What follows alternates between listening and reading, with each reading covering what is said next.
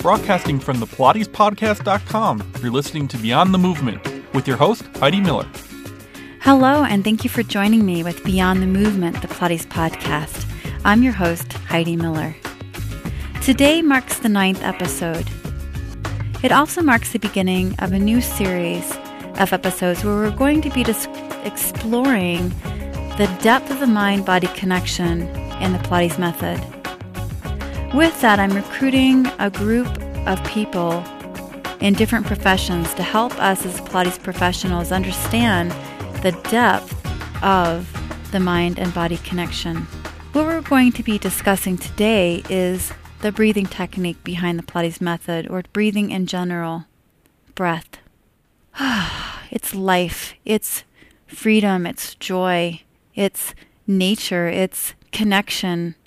So why do we resist breathing? Why do we resist taking deep breaths? Remember your first experience in walking into a Pilates class or any mind-body connective class in yoga or Tai Chi, and notice what your response was when you realized that you had to control your breathing and connect to your breathing. First of all, coordinating your breathing could have felt more like you were trying to rub your stomach and tap your head at the same time. But also, you may have felt a little bit uncomfortable, a little bit vulnerable even. So why are we not willing to pull in this life, this energy, this love, this connection? Breath is what connects us to all of our living beings. Breath is also the common theme between or behind all the mind-body disciplines. So as Pilates professionals, recognizing the depth of what the breath brings to us, how can we deal with that? How can we guide people through the Pilates method knowing that the breath can be so important? First of all, don't ignore the breath. Use the breath. Allow the breath to gradually move into people's bodies as they pull the air in, deepening their breath, as they exhale, squeezing every last atom of breath out of them so that they can bring more of that breath into themselves. Breath creates movement in the Pilates method. As we inhale, it helps us open our body, lengthening our spine. As we exhale, we curl our spine and we squeeze every last breath out just to feel the inhale expand us again to help lengthen us more. Joseph Pilates recognized the need for the connection of breath and movement. A quote in his book states that contrology is complete coordination of body, mind, and spirit. So what keeps us from taking in the breath and allowing the breath to open our bodies? Sometimes it's an emotional past, it's an emotional trauma, it's physical stress, it's emotional stress in relation to our jobs. It's a voice inside of our head that says, I don't deserve to breathe. I have too much going on to connect. But when you do connect to the breath, you feel like you're one with life, you're one with nature, you're feeling at ease. Again, it's something that connects us to all living beings.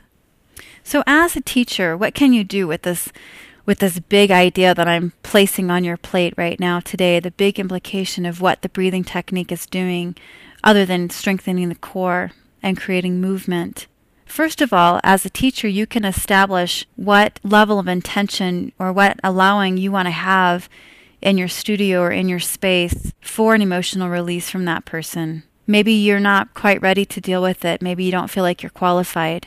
I can tell you that you're qualified in the sense that you're another living being who can understand and sympathize and empathize and listen to what that person has to say through their body, whether they can speak it or not. As you notice the resistance in their breathing, take note of it, help them relax and help allow the breathing to enter their body more deeply, but know that the breathing is going to be an evolving process.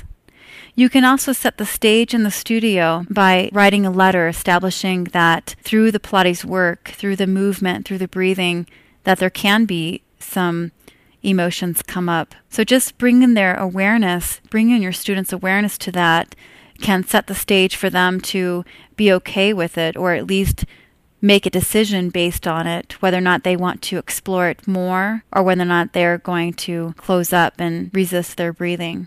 You can also establish a network of professionals in your area to help guide people through the emotional releases. Again, remember your first time learning a breathing technique, the vulnerability, the uncomfortableness of having everybody hear you breathe deeply. But not only that, but also the connection to self. Know that you are deserving of life and breath and love and connection to every living being in nature. Let me take you through a breathing technique if you wish. Stand up for a moment. Feel your body and allow gravity to just go down through your body, letting your body relax. Bring your feet together, gently squeezing your heels together. And imagine that your heels are digging down into soft clay or dirt or earth. As you feel that, feel the strength going back up through your legs into your body. Gently squeezing your heels and inner thighs together, feel the strength that you're gaining from your lower body and the connection to earth. As you inhale through your nose, imagine that you're drawing breath from your heels up through your inner thighs into your rib cage. Imagine that your rib cage is an expanding flower, a blooming flower.